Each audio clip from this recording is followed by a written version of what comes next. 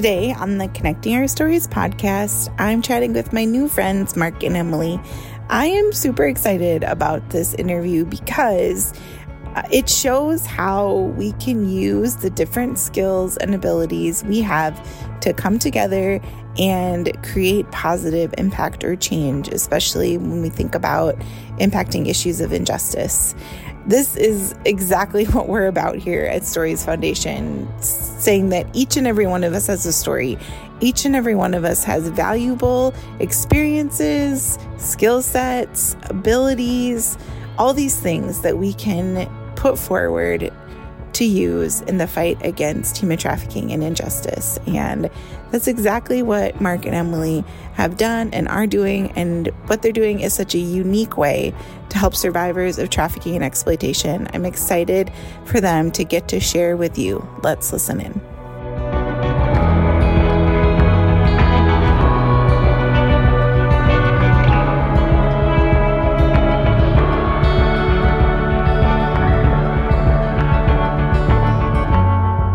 Welcome back to the Connecting Our Stories podcast. We are in the middle of our Survivor series, and today it's a little bit of a different twist. We have Mark and Emily joining us today, and they are serving survivors of commercial sexual exploitation in a different and unique way that I've never heard about before. So I'm really excited to hear their story and to introduce you all to them.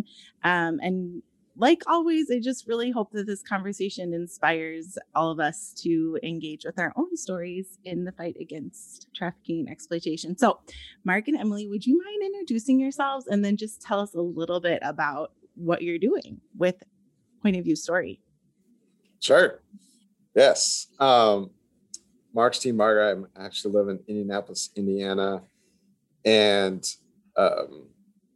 grew up in the way I think many of us did, where the arts wasn't really a forefront option, like going through the schooling or educational system. It's getting better. Yep. So I chose a more computer science path, a more scientific but logic-based path. But at the same time, like in my free time and all my spare hobbies, if you will, I found myself doing performance things. So I'm doing stage plays, I'm doing stand-up comedy, I'm doing improv. I even started my own improv troupe, and we were traveling around the Midwest doing gigs for companies and making people laugh. And what was really driving me underneath it all was creating moments. That was my heartbeat, and it is my heartbeat. And as that was doing well, around 2016-ish, I really wanted that to go deeper and be richer. And so I felt like film was a better medium for that, because these live shows are great, but like the show's over, everybody goes home and the moment's passed. It was like, is there a way that we can capture the moment so that we can re-experience these good moments? And so film made sense. So I started down that path. I started just self-teaching myself film and started taking classes, and ended up signing up to get my master's in that. And I'll get my master's this October from VCFA, Vermont. Wow, congratulations. That's yes, thank you. So super excited about that. And as I was doing that, my wife at the time had started working with a local agency that was doing anti-trafficking work, and specifically in the restorative piece. And so they had licensed therapists, and they were doing home-based therapy and things of that nature. So my wife was a case manager, but she was coming home, and that's where I began to learn my understanding of what really is taking place in my own backyard. And as my wife is sharing these stories, I'm like, oh my gosh, they could really use a moment. And so I said, can I talk to your head psychologist? And she goes, sure. And so she made that email introduction, and I sat down with him and I spent an hour with him saying, hey, could film play a role? He goes, oh my, yes. And so I went back to my wife and I said, okay, I want to talk to a therapist. And because I don't know what to make these films about, I need some guidance. And so my wife was like, okay, you can talk to Emily. So she introduced me to Emily, and we sat down with Emily over dinner and said, what do you think? And Emily will share her story next, but obviously it was yes. And so that's when I was like, okay, I want to do that. And so that's what put me on this journey of, can we create a moment using film as the medium, but ultimately telling these short stories that could create a space for healing? Yeah, I love that. And before Emily, you share, I just want to point out how your awareness about the issue led you to say, what can I do with what I've been given? Yes. And then you engaged and you took the first step, which is to become aware more and to engage with someone who has expertise and knowledge. And I think that's such a good example of what we all can do. Is so often we become aware of human trafficking or sexual abuse or exploitation, and it's just overwhelming. And we're like, what can I do? There's nothing I can do. And that's not true. We can engage in our own spaces and take these steps. So I just think that's beautiful. I love it. Thank you. And I don't want to be redundant. Like if somebody's doing work, like I could definitely join that or whatever. But I also did have a feel that like nobody was doing this as well. Like I started Googling, like, can film be used in therapy and stuff like that. And even asked Emily, like, I don't think anybody's doing this, Emily. And Emily goes on a Google search, and like, I don't think. So that was encouraging too. Like, I think sometimes we can feel like all the bases are covered. Like growing up in the church setting too, like people rarely volunteer. They say like a third of the people do all the work because I think everybody sees it. I'm like, oh, there's no need. Yeah. And there really is. And so it's just starting with, hey, I want to create moments. And is there a space for that? Yeah. I love that. And I'm sure, Emily, you can attest to this, that in this space, the base isn't covered. Right. Like it's not covered in most spaces, but especially in this space, there's room. So, okay, your turn. So I am Emily Taylor Ginger. I'm a licensed clinical social worker, mental health therapist, and I've been doing anti-trafficking work in a variety of capacities since 2013. Been involved with policy directives, research, case management, advocacy, and most recently and presently as a mental health therapist doing trauma treatment. And when Mark approached me about incorporating films into therapy, I immediately knew that this could have potential to bring about greater strength and healing for survivors of commercial sexual exploitation and trafficking.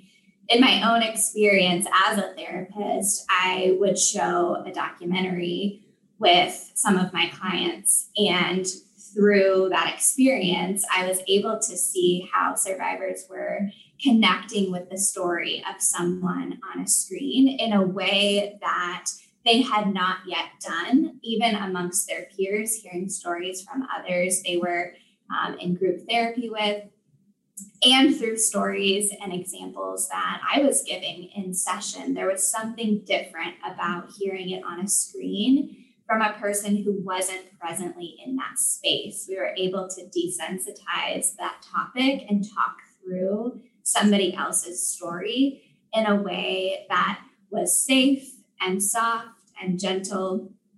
And with that experience, one of the biggest barriers, though, was a documentary is 2 hours long. And in sharing those stories and listening to those stories on the film, a lot of the content was very explicit and could be quite triggering. And so I had to be very careful about where someone was at in their healing process before sharing that story.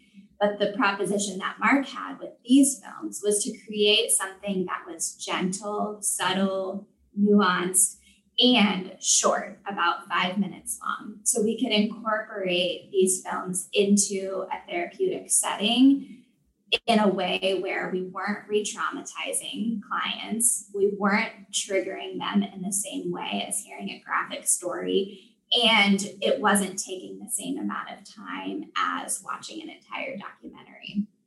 So I was very excited about the idea of creating these films, and with Point of View Story, I am the impact producer. So my role is to help kind of create and shift the content that would be specifically directed towards the commercial sexual exploitation experience based on my work and experience with survivors. That's amazing. And I have to just say that so from my perspective, your partnership is really beautiful because so often in the anti-trafficking space and where you've lived, Emily, people like Mark who maybe don't know a lot about that or haven't worked with survivors, they're not always like super welcome or the potential isn't always recognized as you. They're both nodding. I feel like that should be, they're agreeing with me silently on this podcast, because that's like the thing. Sometimes it feels like there's this big gap between the professionals who are needed. You need all that training, you need the expertise, and everything that you've done is just, first of all, I just have to say, amazing work. Thank you so much for the work that you do. But then, from the normal people too, who want to do something and have skills, but there's often this gap in between. And so I just want to say thank you. And has that been a journey for you? I'm just curious. Like, you saw potential in Mark right away. Maybe you're just a really generous, wonderful person, Emily. That's probably true. I hope that that's true, but I definitely have also been on the side of, it's really difficult when you know what you know and working alongside someone who's coming at this from a blank slate, because the gap from a blank slate to the extent of knowledge that it requires to really do this work well is so vast. Yep. And I've never been asked this question, but I think because I worked alongside Jill, Mark's wife, and had trust and security with her, and I saw the work that Mark was putting in to learn on his own as well, it created a situation where we could work well together and learn together. I don't pretend to have all of the knowledge or information that I need to do this work well. I'm always learning too. Yeah, I just love that. And I feel like that's so important to just call out, because there's trust that's needed, and there's work that's needed, and we can come together if the work is willing to be done, and if we can come in a place of humility. And I think it's good to just acknowledge that if you want to enter this space, there's education, there's awareness work, and there's a humility that you have to carry. And then those of us who have been here a while, we can't expect. I had a couple years ago, a nonprofit friend of mine, she's like, why are we still doing human trafficking 101? Doesn't everybody know? And I'm like, no, they don't know. Because we are so, it's like second nature. I could talk about human trafficking in my sleep at this point, it feels like, but to the people, I did an awareness event last night, and their faces reminded me that this is new to so many people. And so then the grace that I have to have for people who are just joining in the fight, and we need them, right? So Thank you for being such an example of that, you two. I love it. Stephanie, it's interesting because almost had an experience inverted of that. So being a filmmaker, being in a graduate program, like we get our films, and BCFA is an amazing program where they allowed me my thesis to be this project. So that was amazing that they allowed that cool. kind of creative control. So I'm very honored that they would allow me to use this as my thesis. So it gives me a lot of insight. But one of my reviews that I got, as I try to explain why I'm making these films and the spaces that they're going to be presented, I don't do a good job of that, because there is a bit of knowledge. Like, I feel like I'm in the middle. Like, I don't have all of my wife or Emily's experience, because they have firsthand eyeball to eyeball experience that I don't have. And then over here, there's people even more removed. And I got critique of like, who are you? Kind of feedback of like, don't whitewash this, or, like, and so it's just, so it's even interesting. People that are distanced from it, they have their perceptions and their views of it. And so you find yourself in the middle a little bit. And so, so just trying to even navigate what we do and articulate it well is challenging. It is. And you're at the beginning of something new. And in my experience, you have to have grace to the people that you're asking to come alongside you, whether it's financially or through their influence, because they don't understand either. When you pioneer something new, which I'm so excited for you to explain more about what that looks like and how it's helping people. But people just, they struggle to understand. Even last night, because what we're doing is we're trying to build this cafe to offer opportunities for survivors through jobs and all of that, and housing. And I've been doing this for about 9 years too, Emily, same, not in the same capacity, but similar. And I've gotten a lot of people push back, like, this is never going to work. It'll never be financial. I mean, it's like saying it's like old hat now. Like, it doesn't even faze me, but I was reminded again that these people, this is very new to them. This idea that we can use business to support, create safe community, create opportunities, fund nonprofit work. It's very new, and they don't have a framework for that. And so you're right. We have to like take them on a journey to understand first the issue, which is super complex, and then the unique ways that we can be, helping people. So why don't you guys talk about that? How I think what you said, Emily, about that you're being intentional, that to create these short videos that cannot re-trigger survivors, but help them look at their trauma from kind of a third party almost. That's like brilliant. And how are you doing this? What's the process? How long have you been doing it? That's a lot of questions. Who wants to start? Well, I'll let her get into the weeds of it and why, because she'll explain it much better. But this idea of shorts, like Stephanie, you have a church background too. So the idea of parables, right? Like, yes. We don't use that word in vernacular in modern day stuff, but like, if we look at Jesus, and not even as a religious person, like putting that aside for a minute, let's just look at him as a storyteller. Like, he told short stories and he did them in a way that didn't resolve. So if we like just deconstruct his parables, like you have short stories without resolve and what it did to its listeners, to the point where the people closest to him walk away and be like, what was the point? Like, what was that? Like, you talked about some seeds and some soil, but like, and then you exited stage right. Like, well, and then like the whole audience, but it forced the audience, the listener, to have to fill in the blanks. I love it. And I think of the movies, like we even have a word cliffhanger for films that don't resolve. And I don't know about you, Stephanie, but when I leave a film that doesn't resolve, those are the ones we have most discussion. We'll watch it with a friend. You're walking to the car. Before you even get to your car, you're like, what happened? And I think this happened. I think this was going on. And that conversation happened. So like, we don't use the word parable, so we won't describe ours as parable, but they do have this parabolic elements to them, which I love, because it's like, it worked back then. Why wouldn't it work now? Mm-hmm. Yeah. It creates conversation. Creates people coming around a table to have conversation. Yeah, it's amazing. Is that what you see, Emily? Is that kind of the goal? Yeah. So film has been being utilized in therapy settings since the 1940s. This is not something new. Classically, therapists would take a film and either prompt the client to watch it outside of session, and then when they come into session, have conversation about how their experience in their life relates or doesn't relate to that person's journey in the movie. Or they would take a short clip from a movie, play, 3 to 5 minutes in session, and do the similar process of asking questions and exploring how they may relate to that individual in the film. And what we're doing is creating films that are specifically geared towards the population of commercial sexual exploitation and trafficking.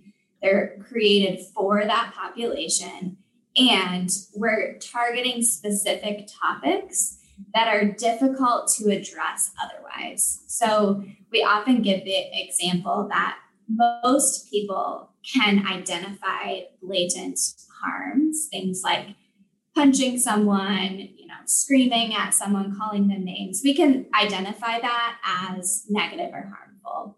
But what are the things that are more subtle, that are really challenging to notice, that actually are creating vulnerabilities for people to not only get into a life of exploitation, but also to remain stuck in it? And so our main goal with the films is to address these areas that we call stuck points, areas of topics like choice. If I'm presented with two bad choices, I either stay in my abusive family or I go and try to make a life on my own, and it ends up that my boyfriend is pimping me out.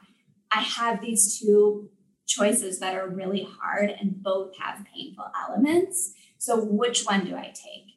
And when I have those choices ahead of me and I choose one of them, oftentimes I may feel shame and self-responsibility for that choice, even though I wasn't presented with a safe and healthy option. And so the purpose of these films is to highlight those subtleties within an exploitive situation where we can start to talk about the story of someone in this film. And through that experience, then the client may be able to notice if the person in that film wasn't to blame for what happened to them, maybe it's possible that this wasn't my fault either. It's like we have more compassion watching someone else's story than we would have looking at ourselves, right? We're our own harshest critics. And so it gives you that outside perspective. That's so brilliant. I have to ask, are you guys thinking about using this for people who aren't victim survivors of trafficking and exploitation? Because it feels like a really great teaching opportunity from where I sit. Also. Yeah, we get that a lot, Stephanie. Absolutely. And like the 3 pillars are prevention, well, awareness, then prevention, and then restorative. And we're absolutely starting the restorative. We technically haven't officially launched. We're going to sync with the Juvenile Sex Trafficking Conference in DC by Shared Hope this fall as our public, hey, we have these films.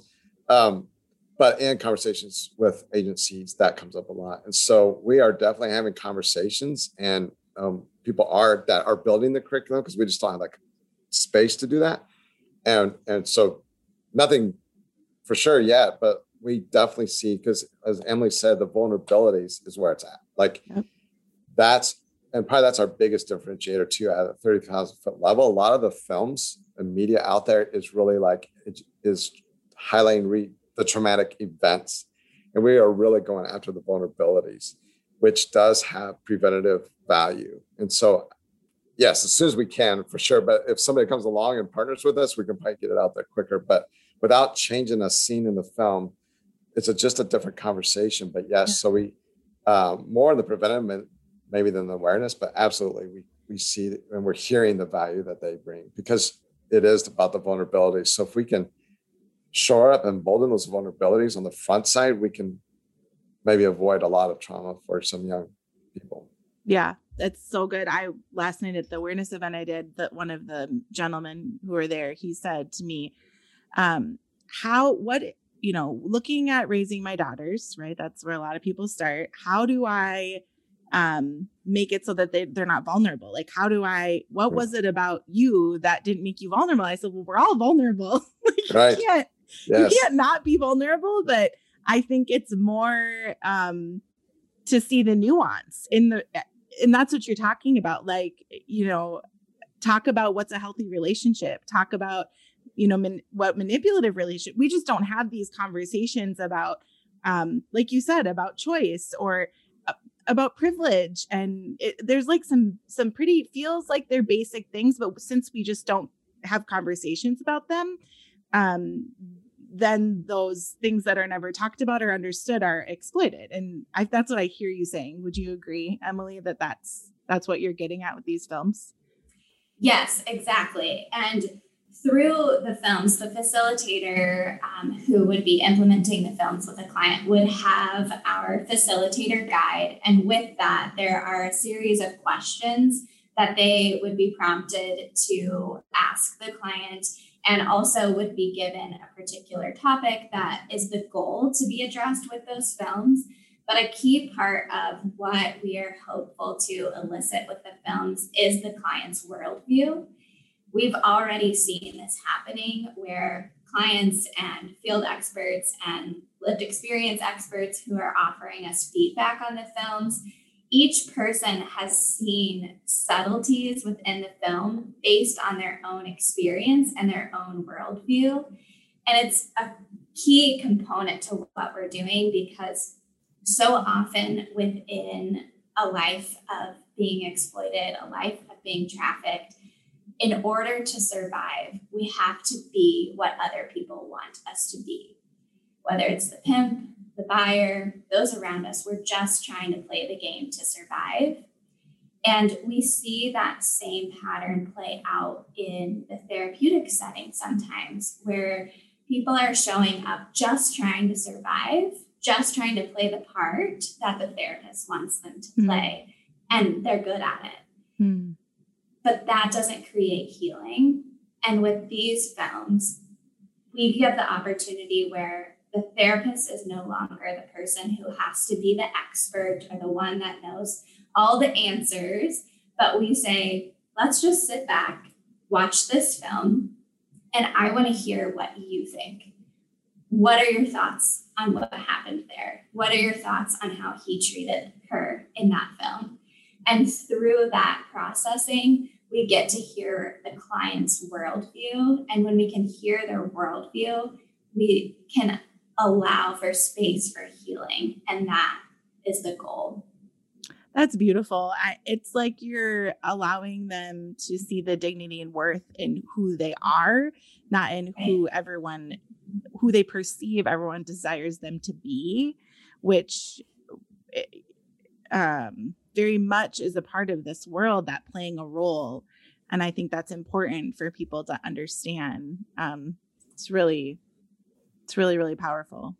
And me being a little more removed, like this for me is, as the moment maker, like as I'm learning more how these young people, like you hear that they don't even identify as trafficked, so there's like that whole layer.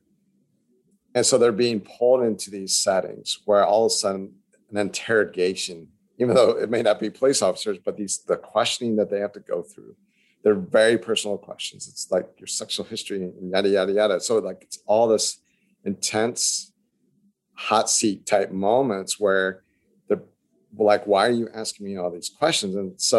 And now you got to go here, you got to go to this facility and you can't leave. And you got to, because this is happening to you.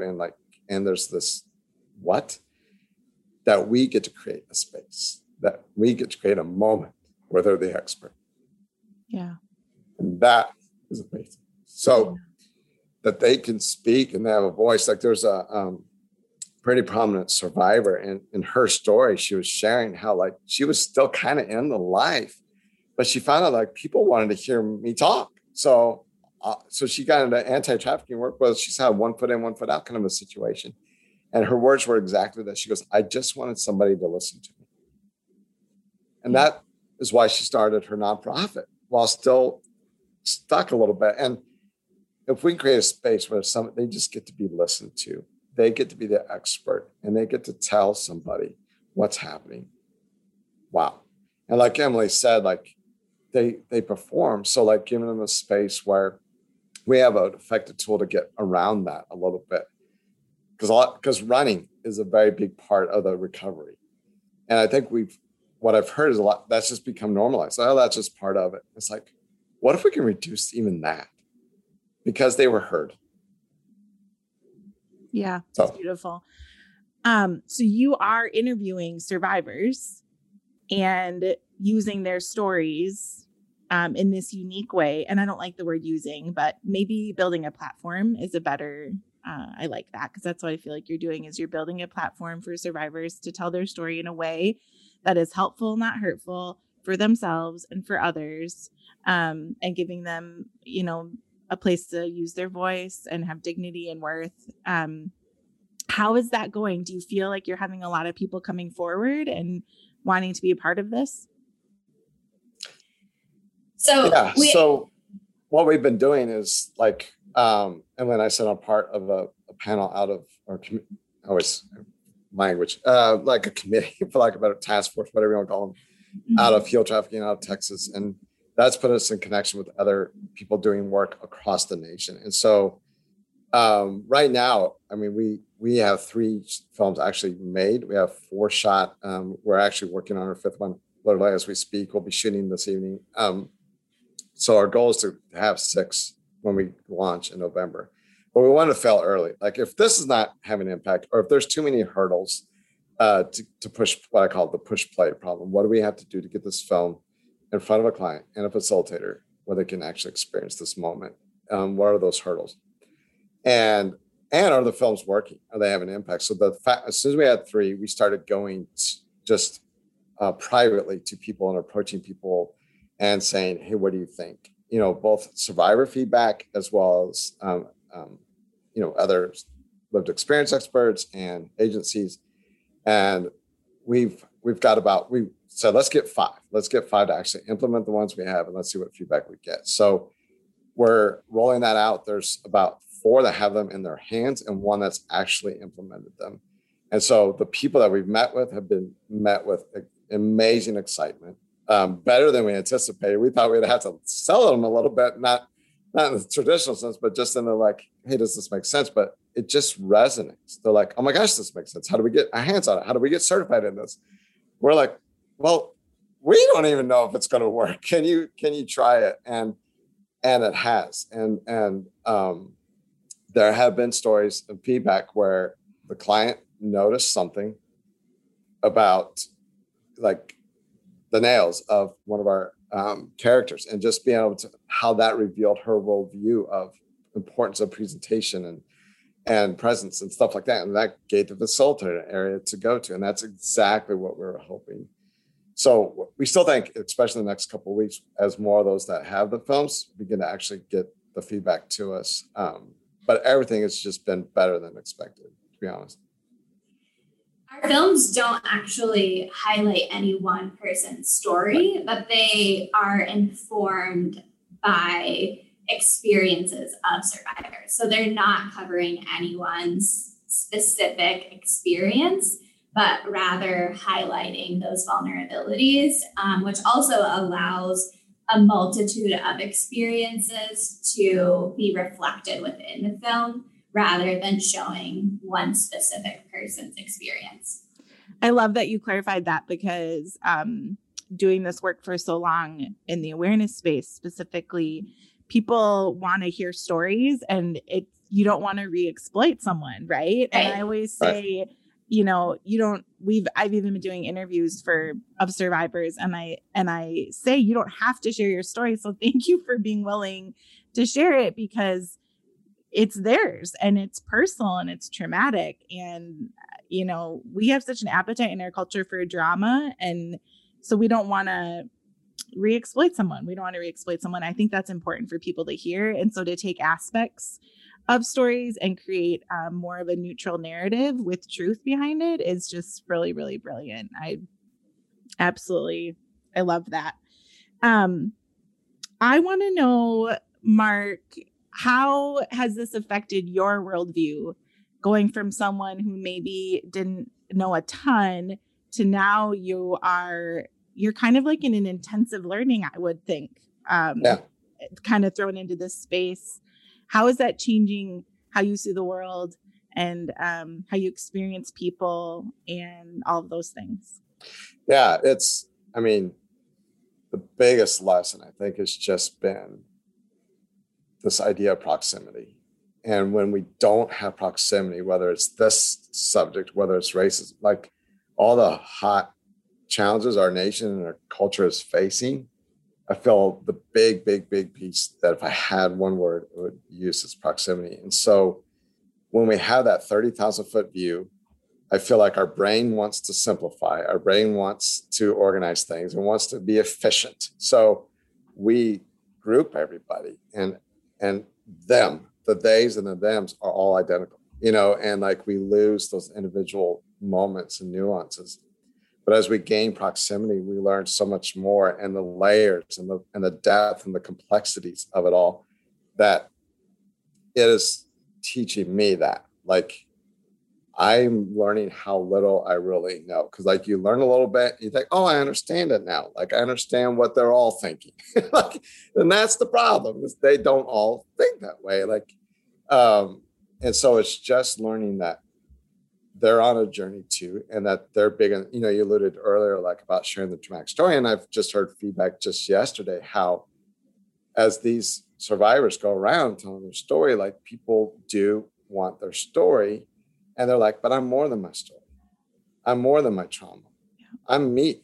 And so just not losing sight of that, of their humanness and their humanity. And and just ultimately wanting to come alongside them individually and say, I see you and I hear you. We were talking about that earlier.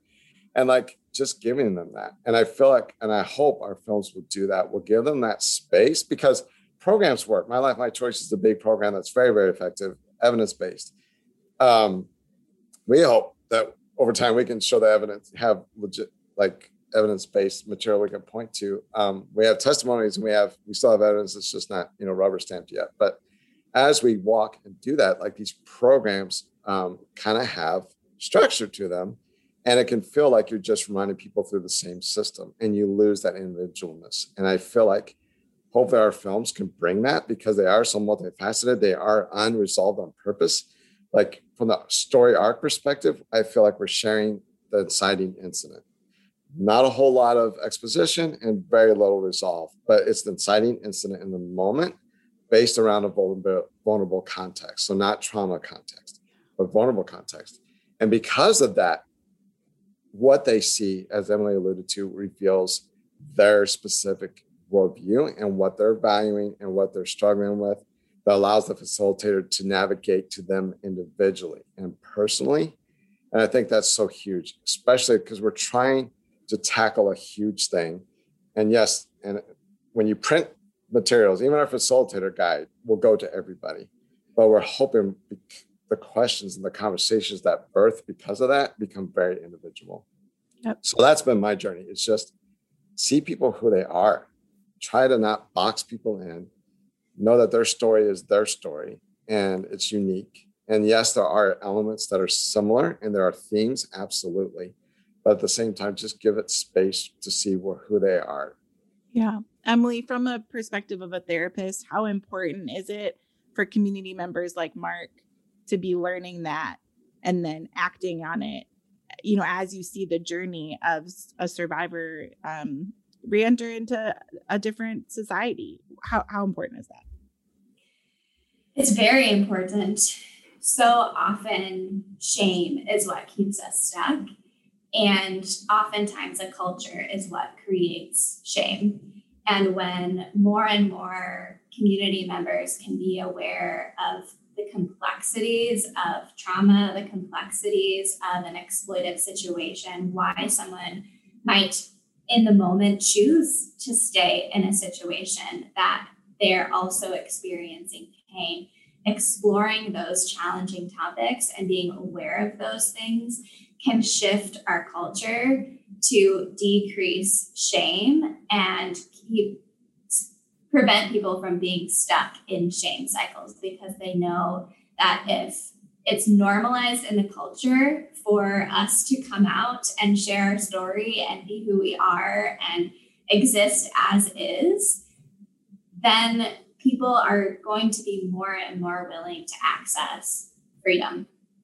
I love that. So, this nonprofit I run is called Stories Foundation because I passionately believe in the power of sharing story. And I think over the years, I have questioned myself, am I oversimplifying this? That if we would just get together and share story, we could create culture change. And the more I do this work, the more I'm like, no, we could at least start there. I mean, there's more from there, right?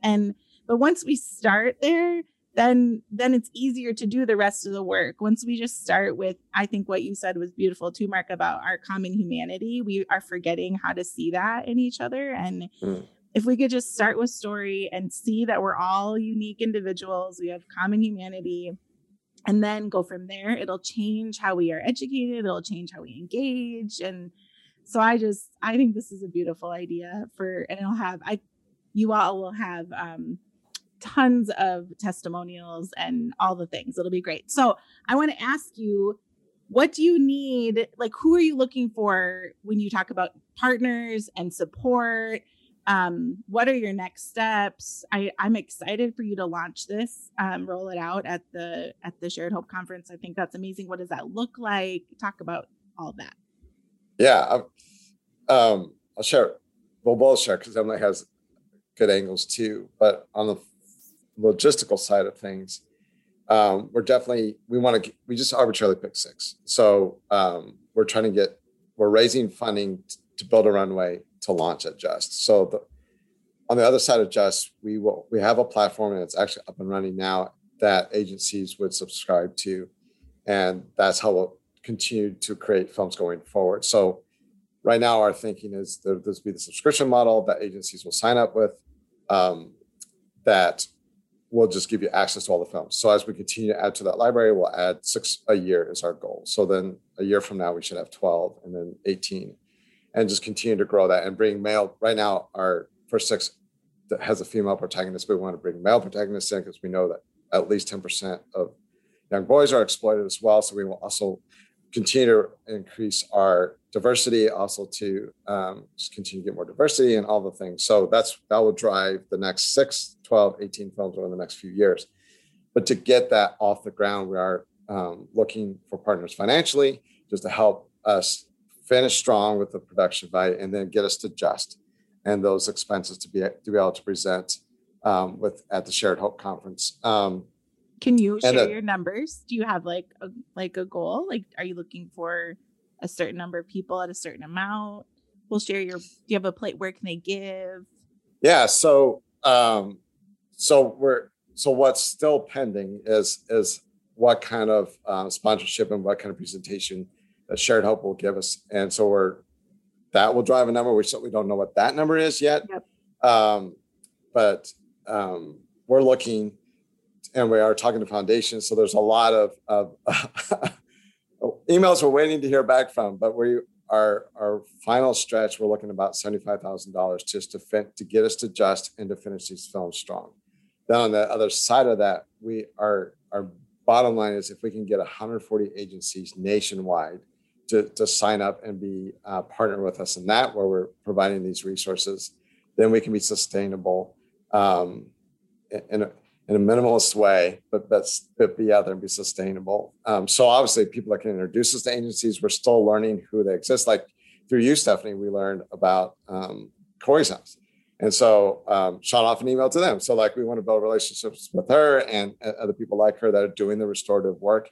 And it's a little hard to find it, just Google searching, like, because there's preventative, there's awareness. So just people that can help us point to the agencies that are.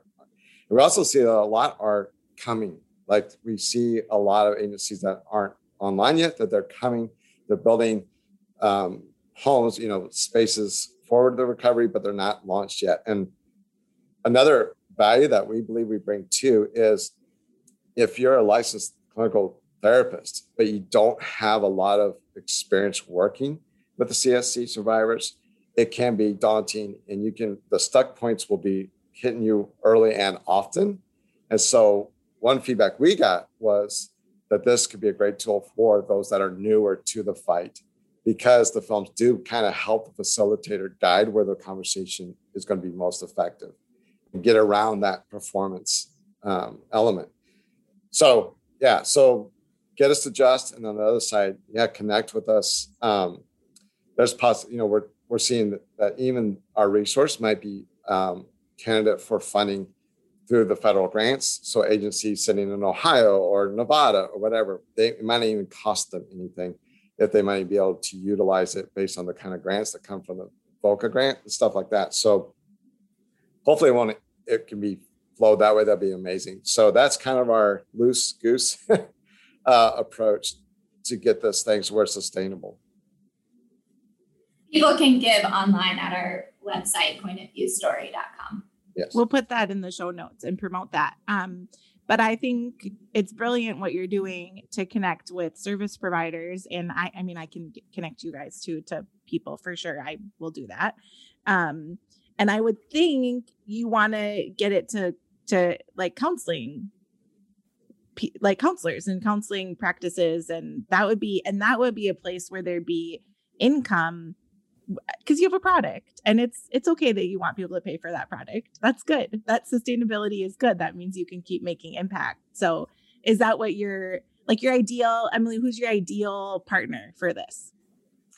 Yeah. So therapists, whether they are working at a specific anti-trafficking agency serving all CSE clients, or individual therapists who may have one client who is experiencing trafficking or had experienced trafficking, they may also benefit from the use of these films. So that is our core target population right now, is to reach out to those therapists who are working with survivors.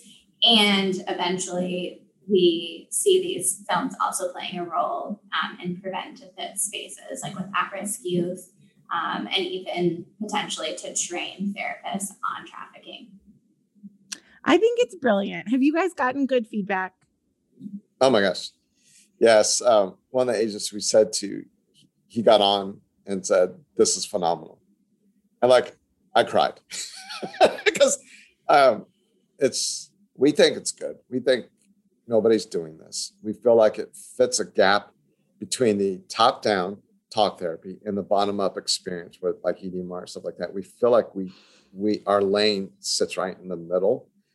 And then when you add the performance barrier and you add the extreme stuck in fight or flight mode and how the stuck points of just talking. I mean, Emily has stories where clients just shut down and walked away. Like that day's lost. I mean, those hours are lost. That funding is lost. And a lot of these programs are only 8 to 9 months. And if we can just create a space where things get more rooted, we maybe see the running back reduced, and just see stronger healing. And we're giving them images too. Like so often in talk therapy, they'll say, "Oh, maybe they'll remember a word that we said." Now we're also giving them visuals that when they go, if they do run, like those visuals can remind them of those conversations and the therapy that they had to bring them back. So the reception has been amazing. And people in the anti-trafficking work get it immediately. It's the general public or, our friends or, that they're like, they watch the film and they're like, so then what? They're like, what happens next? And we're like, a conversation happens next. That's what happens next. Yeah. And, but yes, so I feel like it resonates well. The agencies that have grabbed it are loving it. And yeah, I think it's been super encouraging. I love it. Is there anything else you guys want to share about the work you're doing that we didn't get to, or anything that you want to say to encourage people who want to engage in this work, but they're not sure how, or they're maybe scared or whatever? Any last encouragement or information you want to share? I'll share a quote from a couple therapists that have used cinema in their treatment process.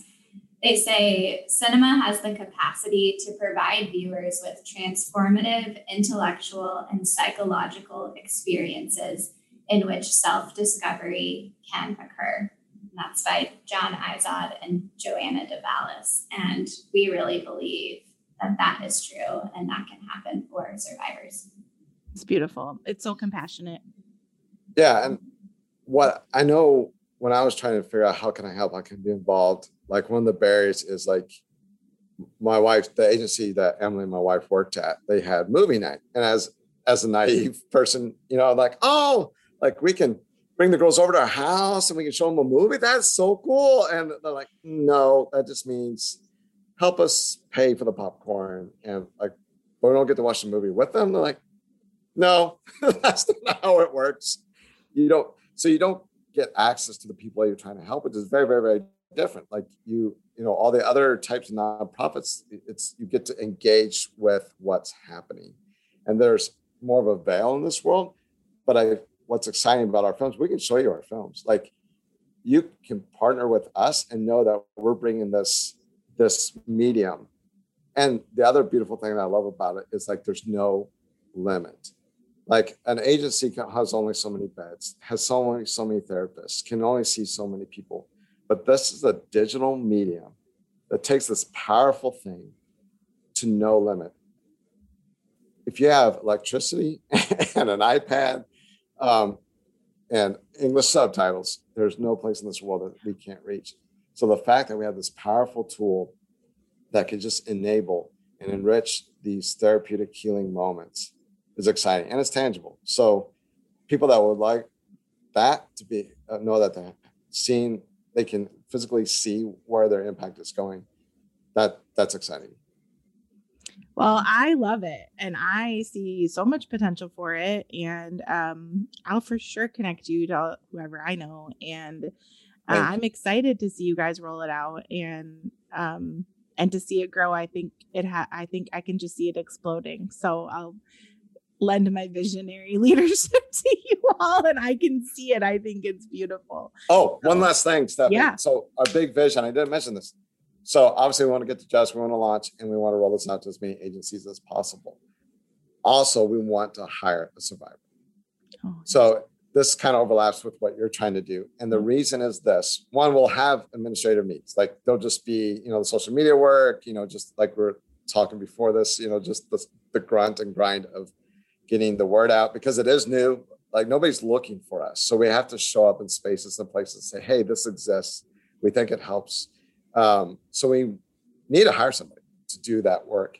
And Emily and I are both like, let's hire a survivor, because we know that after the healing process, there's still the launching is not done. And it's been said, as hard as it is to get out of the life, it's even harder to stay out of the life. And if we can play a small role in that, so we want to do that as well, because that survivor would have access to Emily, would have, and put her in spaces where there's other mentors, so that as then, see them launch into another corporate setting or what have you, and then repeat that process. Yeah. So that's also a big vision post-launch that we want to be able to do. Yeah. And I think that's, I wish more people, both in the business world and the nonprofit world, were thinking more like that. How do we create business or products that we're not scared to make income from, because income means more opportunities for dignified work and just flourishing life for more people. I don't know. Emily, can you speak to that at all from your experience?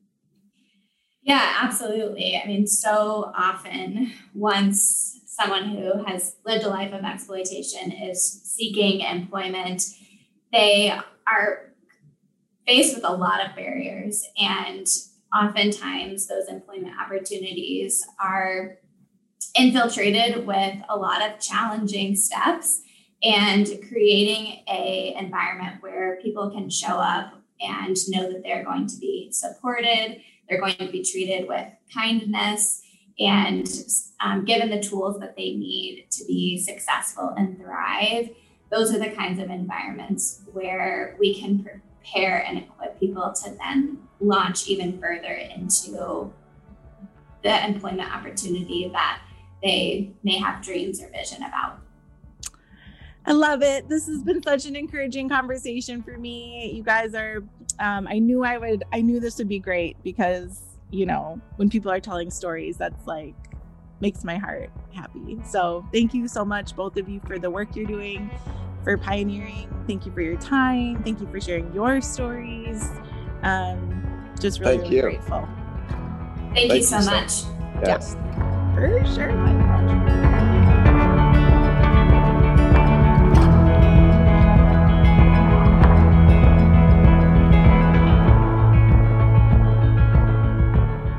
Thanks again, you guys, for hanging out with us here at the Connecting Our Stories podcast. I really hope that this is a great resource for you as you learn about human trafficking and what it actually looks like in our communities, and what it's really going to take for each one of us so we can be a part of seeing it decrease.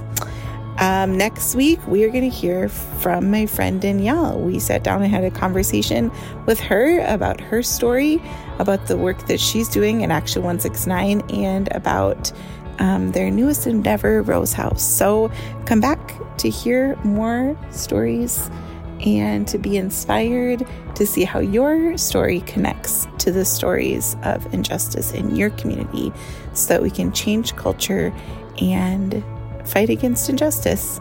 Your story matters, friends.